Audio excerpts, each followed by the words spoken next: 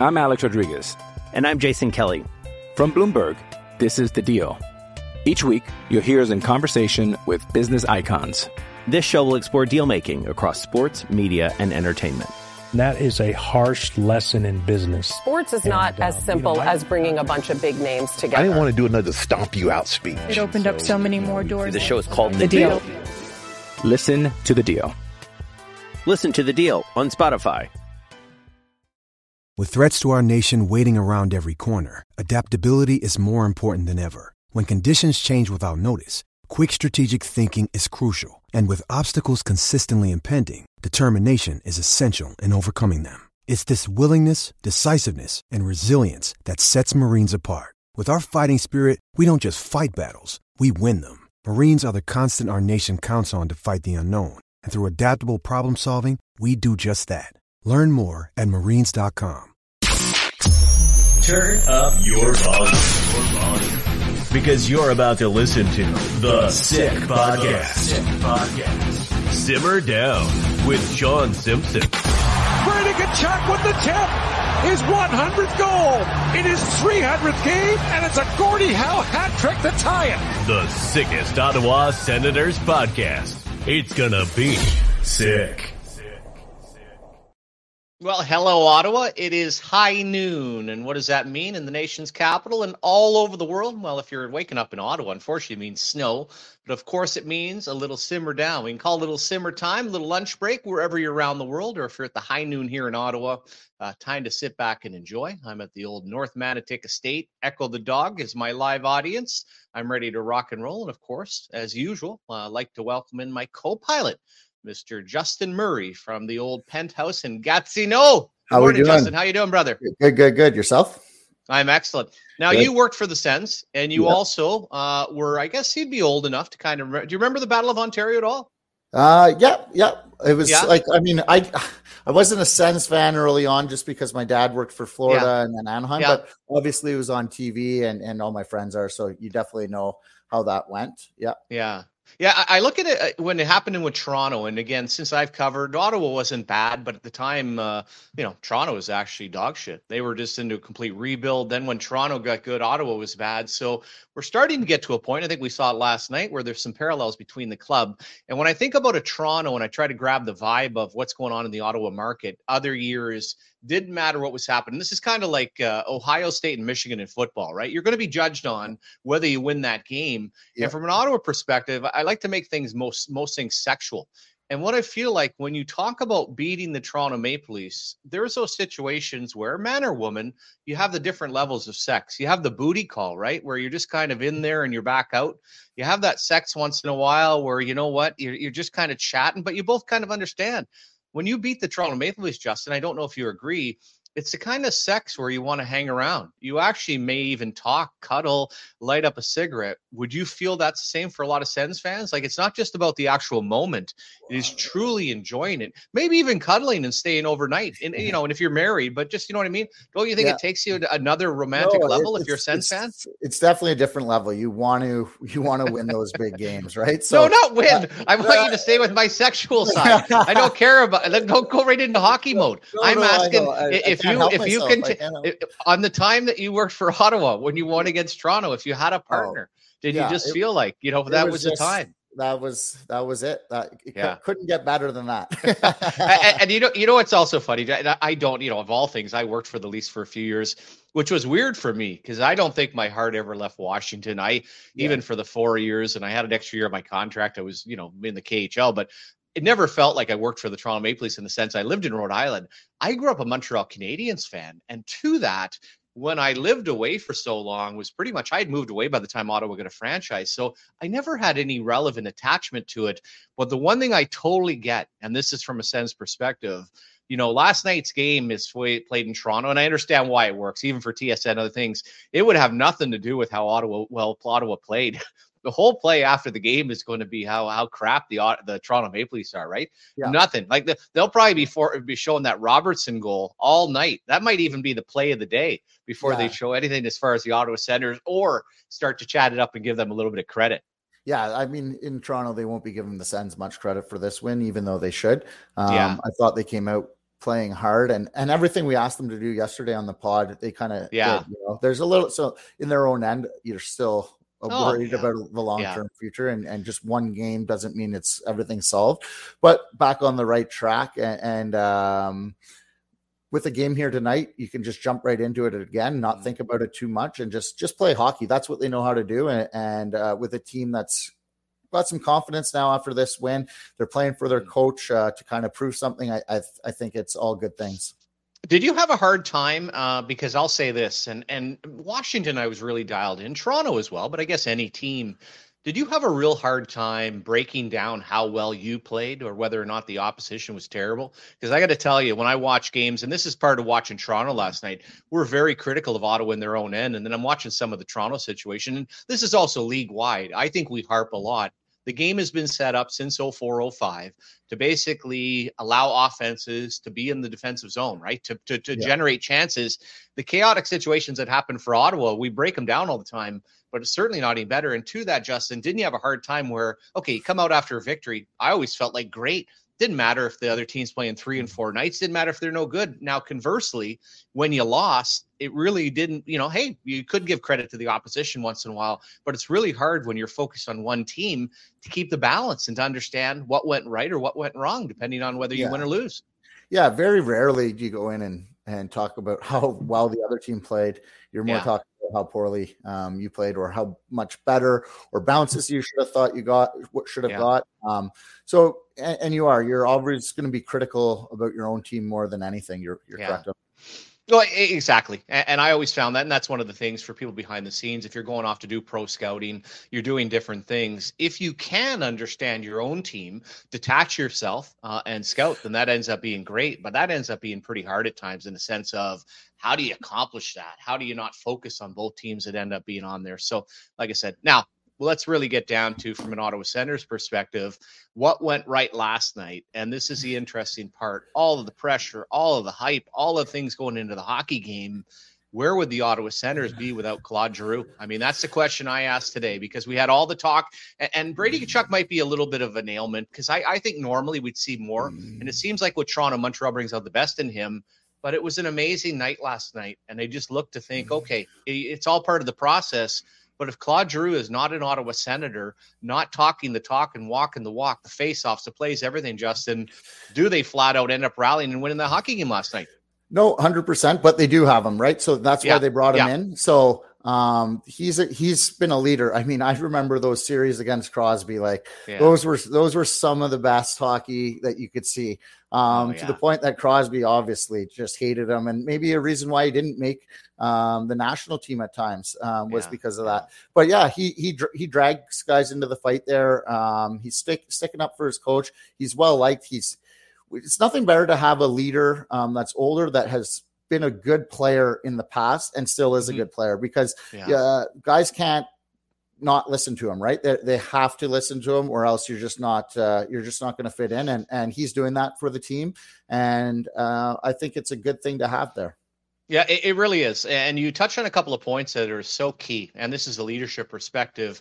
We often see where real good teams will bring in guys. Even the Detroit teams back in the day brought in Luc Robitaille. You bring in Brett Hull. You bring in different guys. Now, they're not being asked to do anything other than to compliment. But when you bring in a leadership standpoint, one of the hardest things, unless you've been with the crew the whole way and you've dropped down to a third or fourth line, if you're Claude Giroux and you roll into Ottawa and you're no longer a top 6 player, no longer able to drive play, it makes it harder to be an example. And from a free agent standpoint, I don't want to say it's luck. It's a great move by Pierre Dorion. Stepped up right away, rated high noon, gave him big money.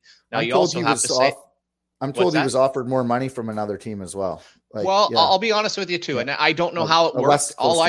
All I know is I talked to Claude Giroux right after, and he said, first of all, they called Philly and Florida, and neither of them wanted him back, and there were no other offers at that point. But as I said, whatever it ends up being, that's fair. Yeah. $18.5 million to stay at home, or $19.5 million, whatever it ends up being, if it's a bit more, but it's worked out.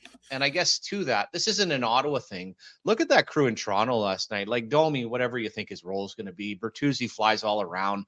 Reeves, I think, is wearing Dion Phaneuf's Hey, it's Kaylee Cuoco for Priceline. Ready to go to your happy place for a happy price? Well, why didn't you say so? Just download the Priceline app right now and save up to 60% on hotels. So whether it's Cousin Kevin's Kazoo Concert in Kansas City, go Kevin, or Becky's Bachelorette Bash in Bermuda, you never have to miss a trip ever again. So download the Priceline app today. Your savings are waiting. Go to your happy place for a happy price. Go to your happy price, Priceline. I'm Alex Rodriguez. And I'm Jason Kelly. From Bloomberg, this is The Deal. Each week, you'll hear us in conversation with business icons. This show will explore deal-making across sports, media, and entertainment. That is a harsh lesson in business. Sports is not as simple as bringing a bunch of big names together. I didn't want to do another stomp you out speech. It opened up so many more doors. The show is called The Deal. Listen to The Deal. Listen to The Deal on Spotify. I think those are either snowshoes or boots he's wearing on the ice. Yeah. Like, is that guy the most useless player in the National Hockey League now? And then there he is chirping at the end of the game again. Then you look at Klingberg, like the Klingberg fella, the transformation. I looked up his date of birth. Like, tell me they're lying. There's no way he's 31. He's got to be 51, 41. Hey, he's gonna have to put out to pasture here soon. Oh my God! And I was a big fan. Like that was the kind of the new age defenseman. You know, those Swede D coming in could handle the puck, possession based, and with some size. But it's scary out there. That falling backward. That was a tough shift for him. Oh, and you know, it's funny because when he came into the league, I was kind of like, wow, they unearthed another really good player. Yeah, I thought in the playoffs a few years ago when they went to the semifinals, he actually had defended pretty well. Now Heiskanen comes along. What was the fella that Ottawa traded to for Kyle Turris? Because he never even David Rundblad. Yeah, no. he never even came close. But there's another guy Tarasenko. that man, I thought that exactly turned in the Tarasenko pick. Yeah. But I thought at the time this guy. But for Klingberg, and we don't need to dwell on the Toronto Maple Leafs, but in trying to augment and address their core, it has been a steady decline. And for Brad Treliving, who's one of the nicest people, and people don't need to confuse this. I said nice yesterday on Twitter, and people are like, well, he's not. Hey, he left a mess in Calgary. He rolled right in. And one of his faults when he was with Calgary was always spending all of the money. They would always have $5 million left, and all of a sudden you grab a guy. They have, consecutively, not just his fault, but year after year, Justin, they've gotten worse and worse. And that is an interesting thing. But we're not going to talk Toronto Maple Leafs. We're going to focus on the Ottawa Senators. And just the feeling in that hockey game, I've got to say as well, Justin, I was impressed with the start. They came in. It wasn't gangbusters. I didn't expect them to push Toronto around. But I felt a calming effect. I felt like when the game was close, and especially when it was 2-2, didn't feel like this nervous. Now, I watch it differently. I'm not like a mega fan, but I wasn't sitting there thinking, oh, my God, all of a sudden they're going to get caved in. Korpisalo had settled in, made that great save on Matthews, made a nice glove save on Nylander after letting one in. Yeah. But it felt like a pretty good group there heading into a third period. And I a little shocked at 6-3. But to me, there was a confidence level, and I'll give credit 11 games in. We have in the entire body of work, we've seen more of that than not that. It's just been this recent streak that has everyone going sideways, including the old Simmer Down show. 100%. They came out with some jump, and they needed to. And I thought their forecheck was a lot smarter this game as well. Joseph getting in with some speed. Oh, man. And because of the forecheck, they kind of had the puck a little more in the other zone, in the offensive zone at times, compared to what we've seen in the last maybe 6 games. There again, they've allowed 3 goals. One was on the power play. They limited the penalties, which we talked about yesterday. So they allowed 1 power play goal. They allowed 3 goals total. I mean, that gives you a chance to win with this team because of the scoring ability that they have. So if they can keep it to 2 goals, the odd time 3 goals, they're going to win more games than not. I like to think. Yeah, you end up getting some pretty big saves. And I agree with you as you start to go through it. This is one of the things from a scouting standpoint. I'll use more of the pro side.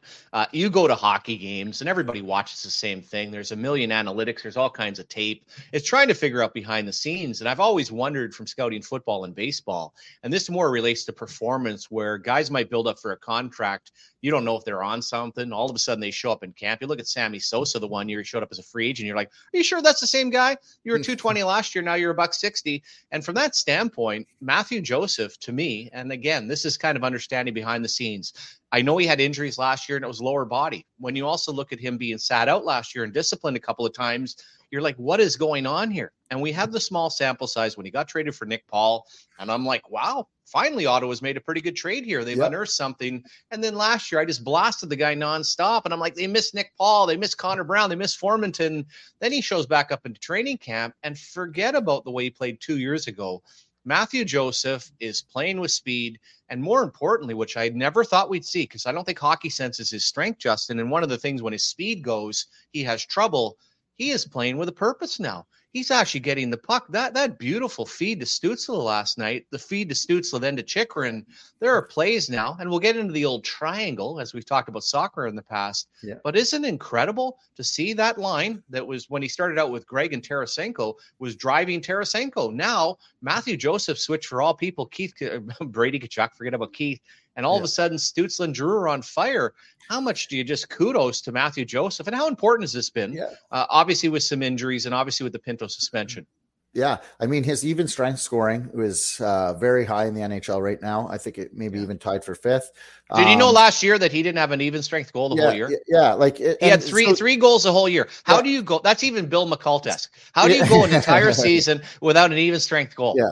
Yeah, no, and I was cheering for him last year not to get one, just so I could keep ramming him. Just keep ramming how bad he is. Yeah, and so he obviously heard the noise, and you could either use it to improve or crumble, and he used it to improve. And he's playing, like you said, with purpose. Like that speed helps. We needed speed in the lineup to kind of get to pucks in that. Be the first guy. Little wee action. Yeah, I know it. That's never going to change now. You don't need to, Justin. And so it's good. Now he just has to be consistent. I mean, consistency has been something he's lacked, obviously, in the league, and it's hard to be consistent in this league. It's a good league. So if he can kind of do that day in and day out, it makes Ottawa a much better team. It makes us makes them more of a threat, and a deeper lineup. Yeah, and I agree. And this is also where I'm always so careful. And again, I don't watch it from a coach's standpoint. And I even still, 30 plus years into the league, I think I still have a lot to learn when it comes to that. I watch individuals.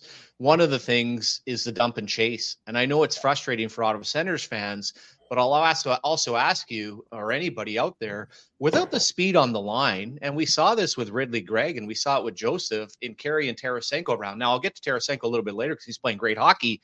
Yeah. But the formula right now, okay, I have that line. But unfortunately, with Brady Tkachuk, and I don't know if he's banged up a little bit, and then with Norris finding his way and Drake Batherson basically taking a bath every game, how in God's name do you expect them to come through the neutral zone, enter with speed when Brady needs somebody to set the table, if you agree? Norris is finding his way. And if Drake Batherson could play any softer hockey and be less soft on the puck and turnovers and everything else that he's doing right now, I don't understand what fans would want. Do you think that line coming through the neutral zone is going to survive and go into the offensive zone without dumping and chasing? No, not a chance. 100%. And I'm okay with dumps, like as long as you're doing it with a purpose, placing it in the right areas, just to dump it and the goalie pick it up and pass it. That dump by Drew last night that Joseph got in on. 100%. So you have to do it with a purpose, and that's back to playing smart, right? That we continue to talk about. So that is something that I thought improved, and I include that on the forecheck whenever I mentioned that earlier. But everything was just a little more thought process in what they're doing. Now that line with Batherson, I mean, he's to the point that you're almost going to have to sit him down for a game. It is if they weren't so injured and if they had Pinto, it might be easier to swallow, but. You need to shake him up and sitting him down for a period. I don't know at this point if that's going to do it. And I say that when I was a massive, massive fan of Drake Batherson, especially at that contract. I said, what a contract. And what a pick. What a pick. And it's like, what has happened here? And it's like he's lost he's like the scarecrow with no brain, like it just, he's lost it. Right. And he needs to sit down, I think, here at some point, and it's harder on a back-to-back, but if he's not going again here, it might be a Saturday sit down and tell him he needs to get going. Yeah, it might be a little Popeye spinach, because here's a couple of things, and I have seen, and this has been any athlete, there are certainly situations where I've seen guys dominant with the puck. One of the things when I had Michael Nylander, old Willie Man's dad, if you watched him practice, you watch him with the puck, he went a million miles an hour. He was incredible. Now, away from the puck and everything else that happened, there are times, Justin, with young players, you actually have to show them that they don't even realize, first of all, they're not moving their feet. Secondly, they're tracking the puck, they're watching the game and everything else. But this is the problem I have with Batherson. This goes back to last year where there were shifts and the same excuse happened. And it basically happened until the season was over. And what ended up changing, what ended up happening? Well, first of all, last year, the Ottawa Senators had nothing. This year, they do have an option, and his name is Mr. Tarasenko. Last year, when Matthew Joseph went out, they were a 6-player hockey team. There were no other options. Batherson was god-awful. Now we heard the excuse about the high ankle sprain, the carryover, everything else. Well, you've carted back this year, and first of all, you're better off. There are options. And that option, of course, now they switched it around to try to help him a little bit, ends up being Tarasenko. And now I say, and I know it's a little bit taboo to talk about, I always, in the back of my mind, when I watch Drake Batherson, it just feels like his head is on another planet. And I always keep going back to it. And I'm not going to speculate on the Hockey Canada thing, and I'm not trying to stir things up. But he quite simply looks like a guy that is flat out checked out of the hotel. And there is no reason, based on what he was a couple of years ago, and I'll say physically it's not natural for him, but the rest of thinking of the game. The guy has an incredibly high hockey IQ. He's very talented. And you just wonder, is it sitting? Is it sitting down watching tape? Or, and again, I won't even speculate about that, but I'll say with any athlete, what the hell is maybe going on with the fella? Because again, you're in your prime. The team is good. We should see a much better Drake Batherson. And as you said, does it take a little tough love? And I'm not talking about sitting on the bench like he did last night. No. I'm thinking at this point, this is a nice opportunity here for a reset, an opportunity, go enjoy a couple of show, sit up in the press box there, be embarrassed a little bit, but at the same time, sit down and watch some tape. There was a sequence in the Sens goal area, crease area yesterday, where he literally tracked back to the play. And I thought to myself, man, if you were a curler and you had a broom, you would be in a perfect position right now to sweep the ice. Beyond that, if all of a sudden something happened on that play, I don't know what you're going to do, because somebody's going to come behind you and score, or somebody in front of you is going to score, but you ain't doing nothing, just watching the scrum in front of the net. I don't know if you remember that sequence. Yep, no, 100%. It's very strange to me, because I think he's obviously comes from a good family. His dad was a pro hockey player. You think it just all these things would be clicking. So maybe there's something else going on in his life right now that we're not privy to, but something needs to change here. And just take a lead from Claude Giroux maybe here. These guys stepping up and just force it till it becomes natural again, maybe. But exactly that. And how much fun was it? Because I also say this as you try to identify different players. Timmy Stützle is not a Gretzky or a Crosby or McDavid, where he takes the puck and he plays with purpose, in the sense of, to me, he's more of an ad-libber. To me, he's one of those guys that's a great athlete, get out and skate. And the sequence that we saw last night with Claude Giroux and Joseph, it allows him just to rely on his instincts, to get out, to make plays, to force things, to make it happen, where just athletically, when he's not all the other stuff, and it just felt like that really clicked and got better and better. But I think if you're a Sens fan, Justin, you're watching that last night, that's an exciting point of that was a lot more of what we saw last year, where I could say not all the falling down, not all the whining, not all the broken plays. There was a sequence there that was just absolutely gorgeous to watch between that trio. Yeah, I think that line was obviously really good.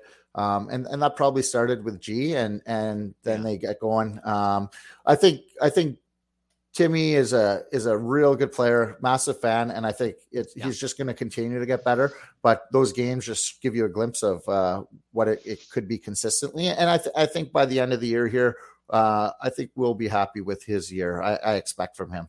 Oh, gosh, yeah. And for any of these players, it is the next level, and I'm sure you've been a part of it. Here's the phases as building a hockey team you have, and you can go back to the Ottawa Center team who were great. You want to build a nucleus, and you're excited. You move along. Then you want to be a competitive hockey team. Then you want to get into the playoffs, and then you get into the playoffs. That's when you start shitting on your players and be like, man, we won all this way, and you actually do figure out who's built for the playoffs. Yeah. Now, that decision or message of, and I look at Ottawa kind of down the middle, are they big enough to do that in the playoffs? We can have that down the road.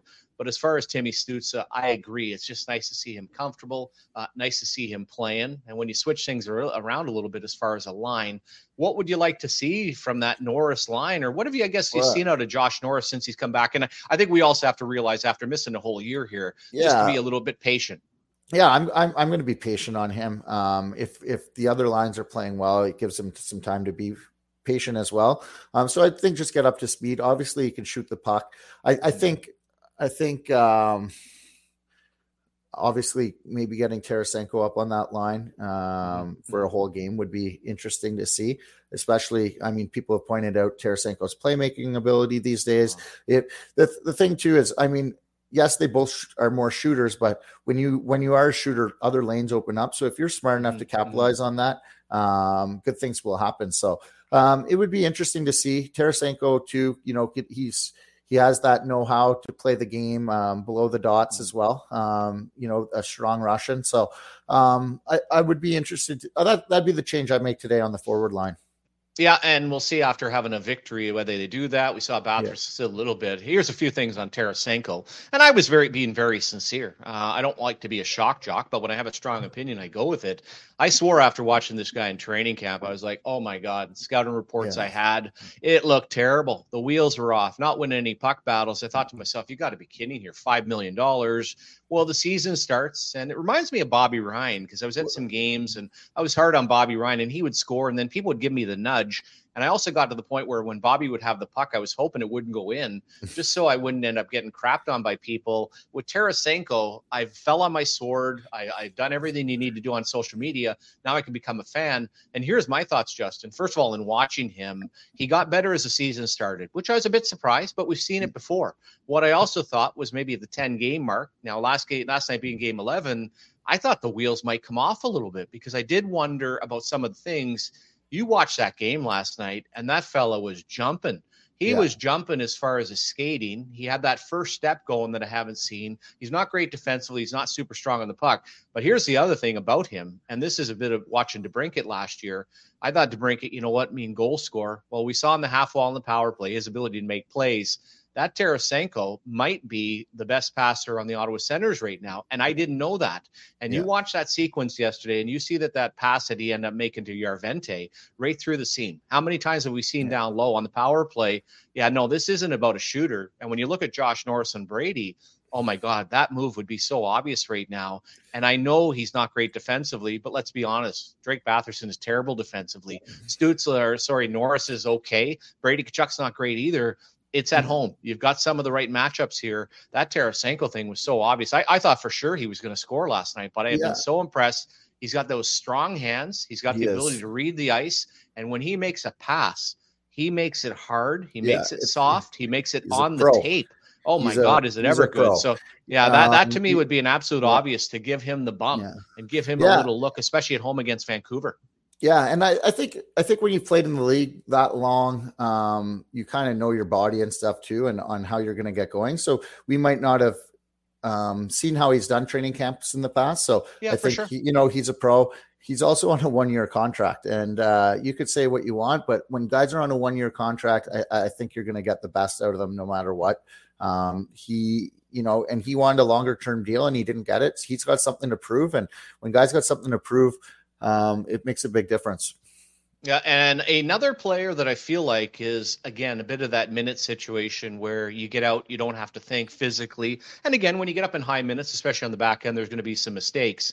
But when I look at the stability of a Jake Chychrun, over 30 minutes last night, an absolute horse, again, defensively, smart, has the instincts. And one of the things I watch from a reading standpoint, and this is even the difference from Thomas Chabot, Sanderson has it to some extent, but I've been so impressed with, since he's come here to Ottawa, his ability to read the slot area and that beautiful read he made yesterday. Joseph over to Stützle, up to him. How impressive that been, and how much has it meant having him with Chabot out and just in supporting on that left side of a young Jake Sanderson? Yeah, I mean, we can talk about offensive defensemen all day. They're the ones that get the attention, but the stable guys that can just log minutes, play the right way, move the puck up to the forwards, jump in whenever they need to, but that's not their entire game. I think those guys help you win so much, and they're almost forgotten in a game where there are so many good offensive defensemen. And just to play, he's almost like playing out of a rocking chair. He can log those minutes. Sanderson, I think, can log minutes too, but he's a little more active in the way he plays. And so he's probably not going to conserve as much energy, and playing 30 minutes, you're not going to have him be his best. But with Chychrun, I mean, that's a coach's dream right there, right? And he can just make things easy on the guys there and kind of, all right, we know he's back there. Just be stable, settle everyone down, and play those tougher minutes when your decor probably isn't at its best right now. Yeah, and I looked at it going into last night, and I think even around the lineup, I know Zub, I believe, ended up going on the trip, or maybe he didn't, ended up playing. But there can be the buildup and the excitement. Well, all of a sudden, he is back out. You've got Hamonic sliding up. You've got some other options. There are things happening. And I think on Jake Sanderson, quite simply, not that he's the biggest guy in the world anyway, he hasn't reached his physical maturity. So you start to look at some of the slotting, you see what's going on. Thoughts on what Bernard Docker has done so far? Yeah, I'm not a mega fan. They do get a victory on the road, but at least he's trying to log in some top 4 minutes at this point. No, 100%. Obviously, we've kind of been a little sour on him here. Just not really. You're just not sure what he is, what he's going to bring as a dimension to your team right now. That said, it was a good game for him. So let's see if he can continue that. This sport is consistency day in and day out. If you can bring that. I know we talked about Montepallo last night. He wasn't as good, but how do you be good with 5 minutes of ice? So or accountability when you're the one that makes a mistake, when there's mistakes all the time. It's always funny with coaches, right? Next thing you know, you're sitting. He gets caught flat-footed. I thought Clevin at times has looked super nervous, but you found a way. And if you're going to find a way, let's go back to with the way the game ended up starting. And Willie Nylander, and we've watched Korpisalo, $1 million legs. Don't know what to make of the old catching mitt. No, that goal goes in. That goal goes in, and I'm like, my God. But he comes back. He ends up having the real nice save on Matthews. Just one of those $10. Outstanding. Later on Nylander in the glove. Ends up, was it Robertson or was it Nyes that got in on the breakaway? Made a real nice save. Some real credit there in a pressure situation from a veteran goaltender to be able to keep it close. And at the other end, you saw the defense, but at the same time, Mr. Wall looks super nervous. But we should give some real credit here to Korpisalo and going in on the road and playing well and being able to deliver in a tight hockey game. Yeah, I think a lot of the guys we questioned had good games, and Korpisalo was one of them. So it makes a difference getting those saves, and it also makes a difference, for him getting those goals, feeling comfortable. And knowing, hey, if I can make a save here or two, we probably win the game. So he stepped up and did that.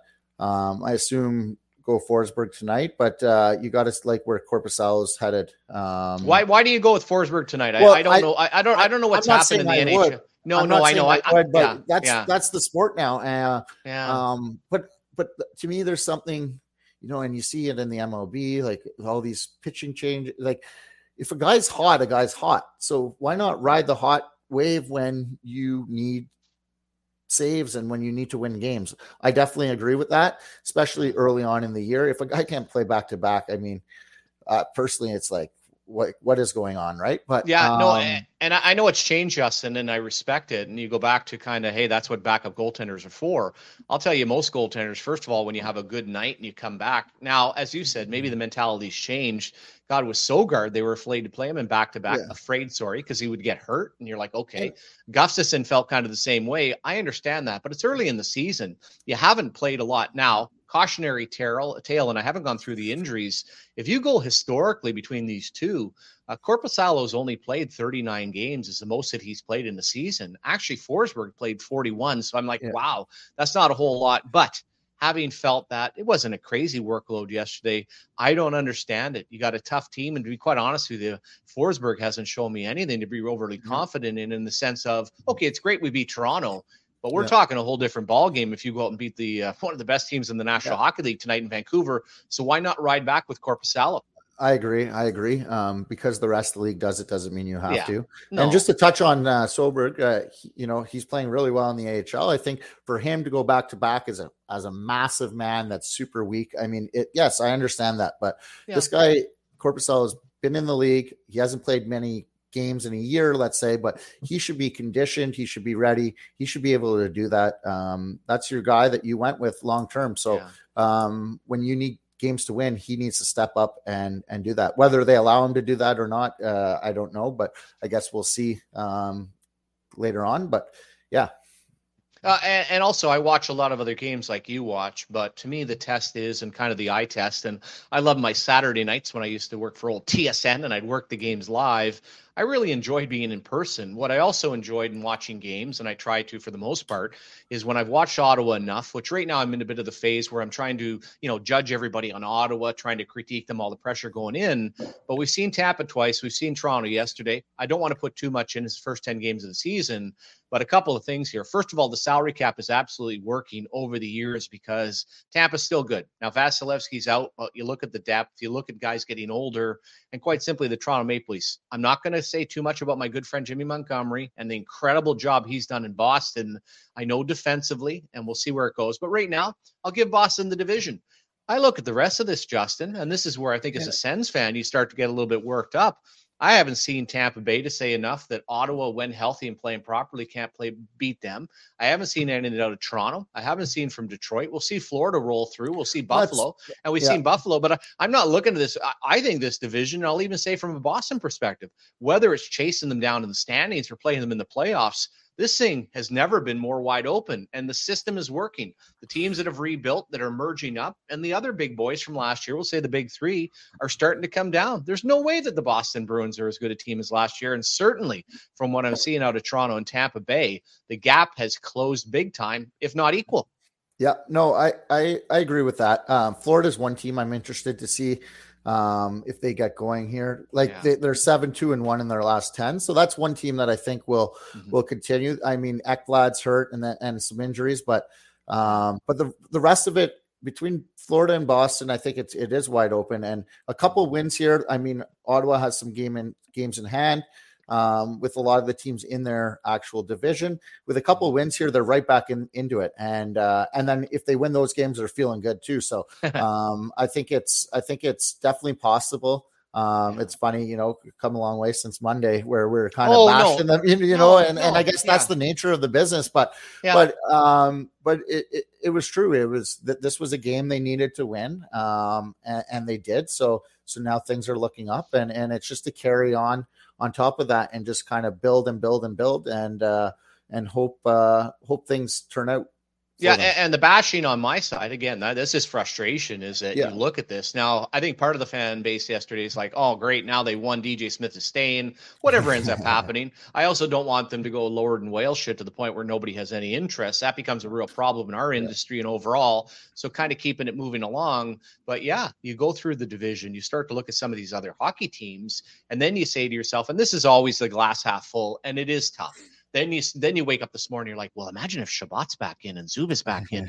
Oh my God, we got 30 more games, and all of a sudden Shane Pinto's in, and then you end up with Ridley Gregg. You're never going to be healthy, but you do have to realistically say to yourself, just like I'm watching through and I'm watching Toronto, and sometimes trying to identify, and I'm like, is that Domi? Like, my God, he looks tiny. Yeah. I don't know what the hell to make of this Bertuzzi here. Talk about a freelancer. Nyes we touched on. I absolutely love him. But again, you start to check through it. And this is where realistically teams on paper and teams in the summer, and I don't say guilty, but I think everybody, you'll throw something up, and I don't know how often, and I'll go to Vegas. I'll go to Vegas winning the cup. And you talk about coaching, you talk about having the proper lineup, all the things. When I put that Vegas lineup on the board, I'm not looking at it like, oh my God, those are the 90s Detroit Red Wings. Like, oh my God, there's no way we're going to touch the puck or beat them. You look at these teams now around the National Hockey League, you realize, and now Vegas is different, but I'll say Colorado. Yeah, they've got their star power. Then as you start to go down, a couple of injuries, some weakness, they had their questions in goal. Point being, in this 32-team league, and we touched on yesterday, the Ottawa Senators as a core, and when playing properly and well coached and getting some goaltending, are right there with, I'd say, the top half of the National Hockey League. Oh, I agree. And what the good thing, I mean, if you try and take the good thing from injuries, or other guys have to step up during that time. If you can kind of tread water, get some wins there, and then you get guys back, then it's like, wow, okay, we have a team here. Joseph's playing better. He had to step up. Let's say Bernard Docker's improving a little bit. Chikrin's playing big minutes. It's just now you're like, okay, wow, we can really do something here. And you got to think other teams are going to get those injuries down the road as well. So, so if they come out of it here with a couple more wins, do well in Sweden, and then get back to closer to a fuller team, I mean, who knows what can happen, but they would be going in the right direction that way.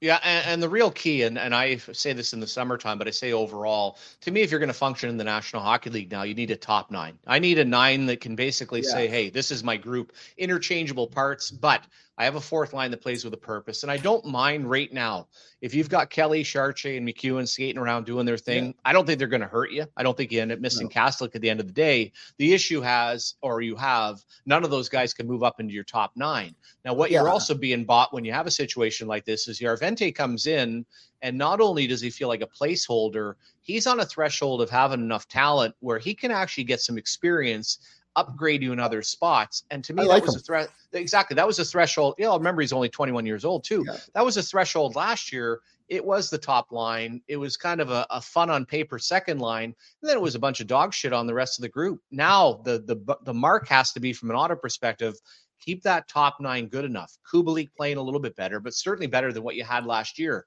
Yarvente slid in. Now you're buying time till Greg comes back, till Pinto comes back, some other things happen. And to me, that's the nice part as you start to shift around the furniture. Don't just focus on a top 6. Look at a top 9. Look at the way Tarasenko's playing right now. Kubalik, a little bit of luck, but starting to find his way.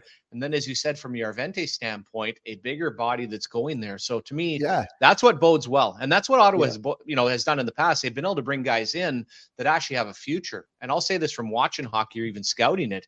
One of the things I hate, and I'm not taking away from McEwen and Kelly and Chartier, and Chartier actually fits a pretty good role, but they're neither here nor there. They're totally replaceable parts with almost anybody in the American Hockey League. What's sexy and what gets you excited is watching a top 9 like Ottawa right now and how far they can end up going as a group. Yeah, no, they can roll them, especially whenever they're going to be healthy. It's going to be they're a top 10 forward group for sure. And now on the fourth line, would I like Chartier to maybe have an experienced penalty killer, center, face-off winner, 100%, but you can't have it all, right? So especially in the salary cap era. Yeah, exactly. So it is what it is, and credit to him for playing well as he can, right? So those guys need to step up, and you hope you make those depth signings for the AHL, and you're going to need them at some point. And you just hope when you do that someone could fill those gaps, and they have done a nice job. So I mean, they're not hurting you out there. I'd rather them not be playing on the third line. But it is what it is. Yarvente, there's a bigger guy, babyface kid that I know I talk about it all the time, but it's true. Getting stronger is everything. And he has ability. He has the hockey sense. I think he's going to be a good player for the team at some point. He just needs to continue on his path and getting stronger, getting more experience. And there's shifts that you see it in. And so that tells me that once that becomes more consistent, he can be a good player. And you always want to have a good Finn on your team, right? Well, exactly. You need a Finn to win. And also to him, I don't know what he is yet. I don't really, other than identifying he's a big body, he's young. I love the fact that he brought him over a little bit earlier. I think some people in the fan base, and we had some fun, old Schmenkel, whatever his name is supposed to go home. I think as a bigger body, I'd give him a look. But you go last year, one of the things for the Ottawa Senators that was pretty shocking, and I do agree. What's a penalty kill? Well, basically it's 80% your goaltender.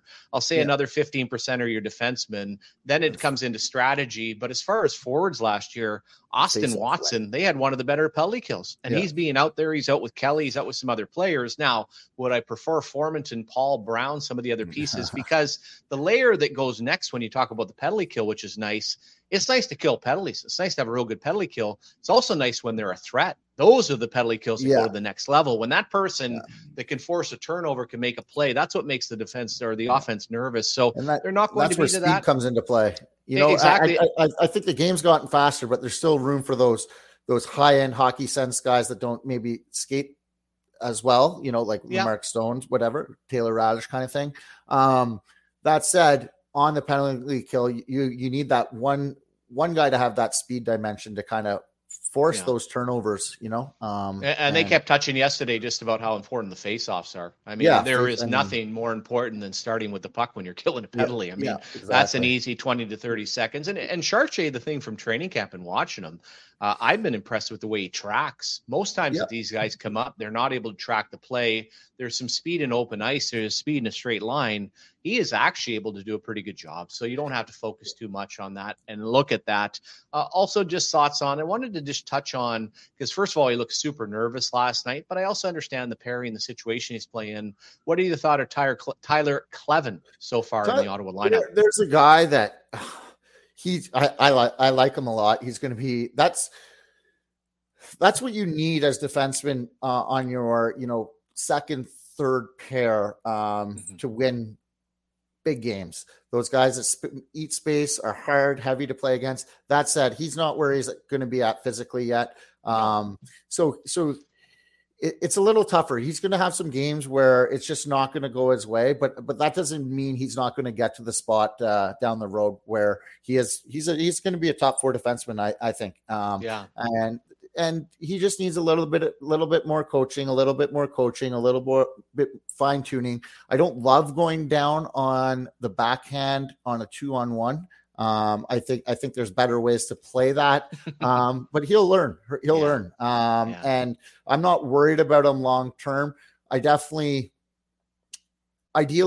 you're good enough that he can go log big minutes down in the AHL and work out on those off days in between and just get stronger. And I think he comes back next year as a full-time NHLer that is not hurting you. I agree. And it's, to me, it's normal. A few things here. And I loved what they used to do with, you have the compliment, the fortune of having Nick Lidstrom. I love the Detroit Red Wings back in the day when they'd bring in a 5-6 and they brought in older players like Chelios and that, never played them together. I've never really understood the analogy of Tyler Clevin trying to find his way. And you've got a borderline player in Montepallo there, or Hamonic, who is basically on the back 9. Okay. So you put him into that situation. That's not great to start with versus a different rotation. And we saw that yesterday, which I think helped, where it ended up being they shortened the bench. Tyler Clevin, here's a couple of things. He's on his heels right now. He's not on his toes. He's not backing people off. He's in no man's land an awful lot, but that's not a big deal. That's not one of those situations. I'm getting a phone call right now. I don't think I'll end up taking that, but if you can hear that noise, that's what's coming in. He needs to, first of all, be a little more aggressive. But as you said, that's nothing more than experience. It's getting comfort. But the part, and this is the interesting part, and I saw it with Mike Commodore, which was different, but for people, and I'll go back in the Wayback Machine, they don't even know him, had a player by the name of Ken Klee back in the day, who was at Bowling Green, came in, and Kenny was an absolute force in college. He rammed everybody, different time, different era. The cage came off. All of a sudden, Kenny, who is not an aggressive guy, if he's going to lay people out like that, he's going to have to drop the gloves every time. I saw where Clevin had a fight in the American Hockey League, and I'm not saying he can. I'm not saying he can't. I don't see a mean player, and it's early. And I'm not saying that he's not going to be hard to play against. But to me, this is still always a question mark. When you come out of college and you're playing against 16 and 17-year-olds and you're just ramming them and you're just absolutely lining up an absolute car crash, when you got the mask on, that's fine. Now, are you able to go to the next level? And even from a standpoint of Toronto, we laugh at a guy like Reeves. Are you able to go lay out Austin Matthews right now? And then all of a sudden, next shift, you have Reeves breathing down your neck. So to me, that's a bit of the wait and see, Justin. And to me, I'll give him the benefit of the doubt right now, is I feel like he is more finding his way. And the other part about making a big hit, you got to run around. And you know how fast the game is. The last thing he's thinking about right now is trying to run around. He's just trying to play safe and survive in the National Hockey League. No, and that's fair. That said, how many guys his age, his size are playing in the NHL, right? It's hard when you don't have the core strength. I mean, he's 21 years old, 6'4", probably bigger now. So I agree now, yes, but I think as you get stronger, it changes your whole makeup of your game. Once you are a little heavier, you can lean on guys. You go, oh, okay, I can do this now. Instead of I'm losing physical battles because I'm weak in the core. My legs aren't as big as and as strong as they should be, just because of my age. As he gets old man strength, he's just gonna. I think he might not be a killer, but that doesn't mean he's not hard to play against. As in taking up lots of space, being hard to get around. Clearing the front of the net, and physical in the corners, right? So, he might not be a killer, but I definitely see him being a harder guy to play against in terms of positioning, body, and size. Yeah, Dave's a killer. Dave's a mess. I look at the modern day player. You'd hope he turned into a guy like Trouba. And what's also real nice now is that, times have changed. Now, big hits, but just overall, your physicality. And the real nice part for Tyler Clevin is that you get this guy into a playoff series. And there are a bunch of guys on Vegas that aren't tough, that don't want to fight, get everybody all upset, but it's just like, whatever. It's the playoffs. I'm going to do whatever I want. There's no doubt that he'll be helped by that, and that type of player. And as I said to you, he would be, I always go back to these Wade Bukaboom with Leach, any pairing that you want. He'll be a real nice compliment to a top four guy. If they ever have a right-handed shot, wanted to switch a Sanderson over, maybe even compliment Thomas Chabot at some point, whatever you end up seeing it. But as I said, a real bright future and another great pick. You did a lot of scouting, and a little shout out to Brad Berry. What a great program that's been. And when you look at even JBD playing, I mean, my God, having Pinto, having Sanderson, having Clevin, having JBD all turn out, and basically outside of Pinto being suspended, pretty, I guess, old Johnny Tycon. Were you around when old Johnny got drafted? Yeah, you know what? I saw Johnny Tyconic, and he played better than Bernard Docker in the top prospects game for Tier 2. So when they do the top prospects game for the CHL, they do the Tier 2 one the night before. So that I watched that in Toronto. And he was, he could handle the puck. I think you could get a little caught up in that new age defenseman at the time when I was scouting that, smaller, handle the puck, really good like that. But he didn't necessarily have a pro body or pro mind, maybe I can say. Yeah. Hot sauce. It was his nickname. Yeah, those and a great program like UND. I mean, that's the part when you hear about it. It's like, hey, that's a mini National Hockey League. The way they train, the way the mentality, like you get weeded out of a system like that before you even turn pro. Yeah, exactly. And we talked about that, I think, yesterday about the London Knights and sometimes you want to take a guy just because where he's going. If two guys are the same, why wouldn't you? And that's a program that is producing players. Michigan's seems to be taking over a lot as well here now in the last 2 years or so. But it's when you put guys in higher pressure, good programs, I think that only makes you better for the future. Yeah, and also to Michigan, I find those, and again, they're almost getting the blue chippers. They're getting like the Fab Five in basketball. Those guys are going to make it regardless. Now, Jake Sanderson, anyone did their homework for sure, but Pinto wasn't exactly a highly heralded player. That is also where, as you said, a second-round pick. He develops. Bernard Docker, the development portion. Now, we're about to 12:50, and this is almost like when you do your scoreboard and you're talking about last night, and then you go on your score app and you switch around, then you realize, okay, we actually have to talk about tonight. Now let's talk about tonight, because it's all the gloating, the chest is out. Like I said, you had that great sex last night. You're feeling pretty good. Can you follow up with the same routine, feel just as good about it?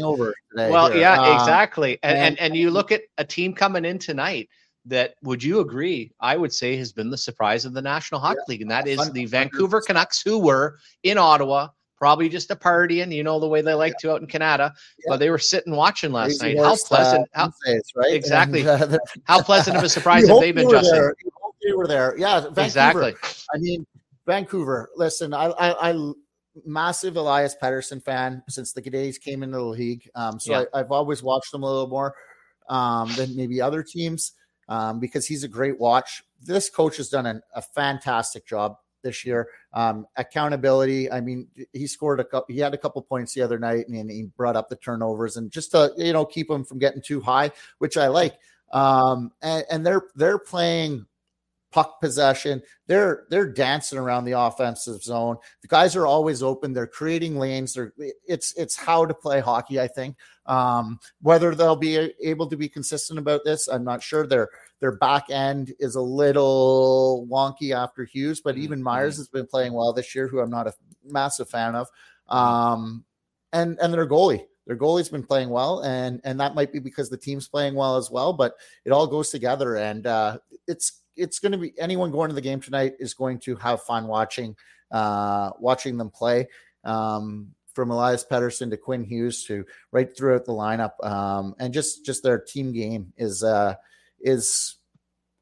very nice looking to watch. Yeah, and what is also really nice from a business perspective, and there are very few. Buffalo is the one in the United States, Vancouver the one in Canada. The temperament of that market and how sideways they go when things are bad. I thought they were going to burn down the city again. Well, all of a sudden, and you had the whole Bruce situation. Rick Tocchet, good Sault Ste. Marie alumni, great guy. I could tell my story about Shea Paris later in the show. I'll tell it actually right now. Yeah, one of my greatest moments, and I was out scouting. And when I started scouting, I was only about 25 years old. So I was out with Byron Defoe, Sean O'Donnell, John Druce, bunch of guys that played in LA. And, I'm right there. And I'm not trying to pretend to be a player. I think Jamie Storr was there. So we're at the Shea Paris. We're sitting around. I'm just hanging around. This is kind of cool. I'm right in the same age, young scout, obviously prospect, crash and burn. We're just sitting there enjoying a few dances, hanging out, and of course I'm not making a whole lot of money. So you're just on the side there. I'm not getting any dances or anything, but I'm certainly enjoying the free drinks. We're sitting there, and all of a sudden, the G-Man walks in with Rick Tocchet. And anybody that understands Wayne Gretzky, he's always got a wingman with him. He's always got somebody, just kind of a bit of a buffer. I think he likes the Ryan Coke. If he wants to have a little bit of fun, that's all right. Well, the G-Man rolls in, and he sits down, and you're just like, you're kind of looking. And I couldn't believe, and I know a couple of the girls ended up coming over and complaining because nobody in these they're professionals, right? I think you have to appreciate they're professionals. They're trying to give a solid lap dance, and there you are. Like, could you imagine how hard that would be as a girl? And we'll just pretend the girl's in front of me giving the dance right now. All of the men are doing like this, Justin. They're all looking over at the G-Man. Yeah. Like, how do you feel as, first of all, a dancer, but the whole place was watching him. Yeah. And I just remember sitting there, and I was with him at I was with him at the Marriott bar one time, same thing. And I'm not starstruck, but I'm at least around Wayne Gretzky. But to me, the fun was watching the people. Seeing other people, I couldn't believe it. And you're just sitting there. And then that was the other time. It was a cold night in January. I'm sitting there with the Hockey Night in Canada guys at the Marriott bar. You know how tiny that spot is, right? Yeah. Right after a game, sitting in there, I'm relaxing back. Not that anybody'd have any idea who I am. All of a sudden, beautiful fur coat. Who walks in? The old G-Man.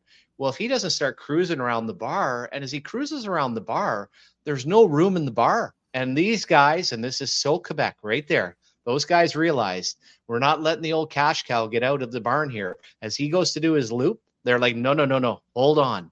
Well, if they didn't come over, and they say to about 3 or 4 people, Das Boot here, you're out of here. All of a sudden, they come, and it's me and the Hockey Night in Canada guys with the G-Man. Now, G-Man also Sault Ste. Marie alumni. They rope off a special area for us and tuck us right in there. And like I said, for myself, it wasn't being like, it was cool, but it was just fun to watch the people. Now, let's get back to the regular program in the Vancouver Canucks. My good friend Adam Foots, Sioux alumni, Sergei Gonchar have done a good job. But here's the thing for Rick Tocchet, and I minimized, or I didn't know because he did a great job in Pittsburgh. His team in Arizona is exactly what we see right now with Vancouver. They were highly structured. They were hard to play against. They didn't have any talent. No. He has, as you said, now gone to Vancouver, turned that program around, and you've got Elias Pettersson and you've got Hughes. How impressive has it been what Rick Tocchet has done in Vancouver? No, it's great to watch. And Vancouver, I mean, it could have went either way there. Oh my God! Oh my God! And so it's good to see. Nice to see a Canadian team doing well. And they got some pretty good players. They got a good mix of guys. Besser could shoot the puck. It's JT Miller can compete when he's on. He's very good. It'll be how far can this defense handle going? But when the way they play is they have the puck a lot, so little less need for defense when that's the case. So for Ottawa tonight, I think just really let's go win, almost like a road game here tonight. Just go out, play tight defensively, feeling good. Your goals will come, and just make sure when you're on the ice that you're not giving up too much. And there's another power play that can be deadly when it's going. So limit the penalties there. Yeah, and my only thought with Pettersson, not as much, but certainly with a guy like Hughes, his durability as the season goes on. Yep. Not the biggest guy in the world, takes a lot of hits. What can you do to Vancouver? And here's another one as you go through some of the checks and balances. When you have a bad player, a bad contract, I'll even think about Sergei Gonchar here in Ottawa. Ottawa kind of found a resolution. You can't get rid of these guys. Jonathan Huberdeau right now, that's dead weight. The guy doesn't want to be there. He's playing terrible. He was soft in Florida. That's why they got rid of him. Now he's doing it. In the case of JT Miller, this is a contract, and I'll use the contrast of felt like you kept Miller to get rid of Bo Horvat. How bad is Bo Horvat on the island? And Lou said it at the time, probably spooked him, saying, oh my God, we made too much money. Can't even find the guy. No. JT Miller, and again, this is coaching, that would have been an absolute anchor contract. And now he's playing well, he's playing conscious, and nobody's even talking about it. And I got to say, maybe would you agree, one of the most underrated players in the National Hockey League when you look at his point totals? 100%. When he's going, he's really good. And like 18 points in 12 games. Their forwards are going because Kuzmenko, good signing. Playing well. Ronick, great trade. He's at 13 assists. He's a guy that I kind of watched a little undersized. Like, these guys are maybe a little undersized or slighter than other, but the way they play is it works for them, and that's the good coaches do that too. They know what they have. And then they produce that within their players. And let's also touch on the goaltending. Couple things here, and that's why I'm not feeling it. I wouldn't roll back with Forsberg tonight because I also don't trust them. And I feel like in a game like tonight, as much as you won in Toronto yesterday, that deflation, that bubble you're on, could be burst pretty quickly by a couple of soft goals. And unfortunately, the soft goals have been there. So I do that. But at the other end, we will see Mr. Demko. And is he not, when I look at Shesterkin, I look at some of these guys, a big body, square on the puck, absolutely athletic. Is he not absolutely your prototypical goaltender that you'd want in the National Hockey League right now? Yeah, I mean, he's playing like that. Let's see. It's so hard. There's very few goalies that can do that over the course of year to year. There's maybe like 5 guys. So whether he can do that year in and year out, but he looks like that right now. And that's probably his team playing well and giving him a chance to not just get pucks on him at all times and giving him a chance to show what he's capable of. So he's really turned the corner there this year, and that's why they're winning as well. Yeah, and I think another thing for them, Justin, same thing last year, and I didn't put them in the category, but Calgary, not a very good hockey team. Edmonton season might almost be over. San Jose is beyond dog shit. When you look at the LA Kings, very good. Anaheim transitioning into Arizona. I don't even remember who else is in the division, but that thing right there, when you talk about being wide open right now, and to the Edmonton Oilers, they're going to probably send Jack Campbell down. You're going to do something. Could you imagine if they lose to the San Jose Sharks? Like, do you think we'd ever, and it's thrown around, do you think they'd ever touch on trading any of the big two? And I'm not talking Connor McDavid. You're never going to trade him. He'll be start to finish unless he walks. Do you think they'd ever do something that drastic? Or would the next phase be like, what the hell do you do if you're Edmonton I don't know. It is. You're going to look for a goalie. But there's such in cap trouble because of some bad signings too. So it's going to take some effort there to get out of that. And you're just their bottom lines. Talk about bottom lines earlier in the pod. They're going to have to make some smart signings, really. That's all they can do, so it's interesting with Jeff Jackson, who I worked with in Toronto, great guy, went on to be a super agent, and of course had Connor McDavid. Jax is now running the entire operation. Of all things, clients he has, forget about Connor McDavid, never worry about that. He was Jack Campbell's agent. And here's the thing with Jack Campbell, and this isn't all of a sudden him going sideways. The calendar year of 2022, he was the worst goaltender in the National Hockey League. He was terrible with Toronto, terrible with Edmonton. Any idea or thought he's going to get better, but for Jax to handle that. And then the other one I keep an eye on, just because it's an Ottawa kind of thing, Connor Brown, who has a base salary of, I believe, $750. Yeah. He's got a $325,000 bonus should he dress game number 10. And he was and is, or whatever you'll call him. Well, he's not a Jeff Jackson Klein anymore. He's actually a problem. No. Well, they've sat him out the last couple of games because if he plays game number 10, he gets a bonus. My assumption, the way they're handling this, Justin, is if they get to the 15 game mark, and they're out of it, I'm assuming that they're going to waive Connor Brown. And I don't have a problem with it because that salary cap under the 3.25 actually goes onto the tab for next season. Next year. Yeah, exactly. What a dilemma you're in if you're Jeff Jackson, where you've inherited, it's like you've sold something, like you've sold an old car to your buddy. And then all of a sudden you're the one that's having to drive around in the car and you realize it's actually, it ain't running too well. No, exactly. And that's too bad. Connor Brown, obviously character guy. But when you miss a season, when you miss a season like that, it's so hard to come back. But that, you know what, it might end up being the best thing for him. He could sign cheap somewhere else, get his legs back for a year, and then boom, who knows? Yeah, well, I don't think he's going to go anywhere this year, unfortunately. Probably have to get it up and run the American Hockey League. Well, anyways, we've gone past an hour.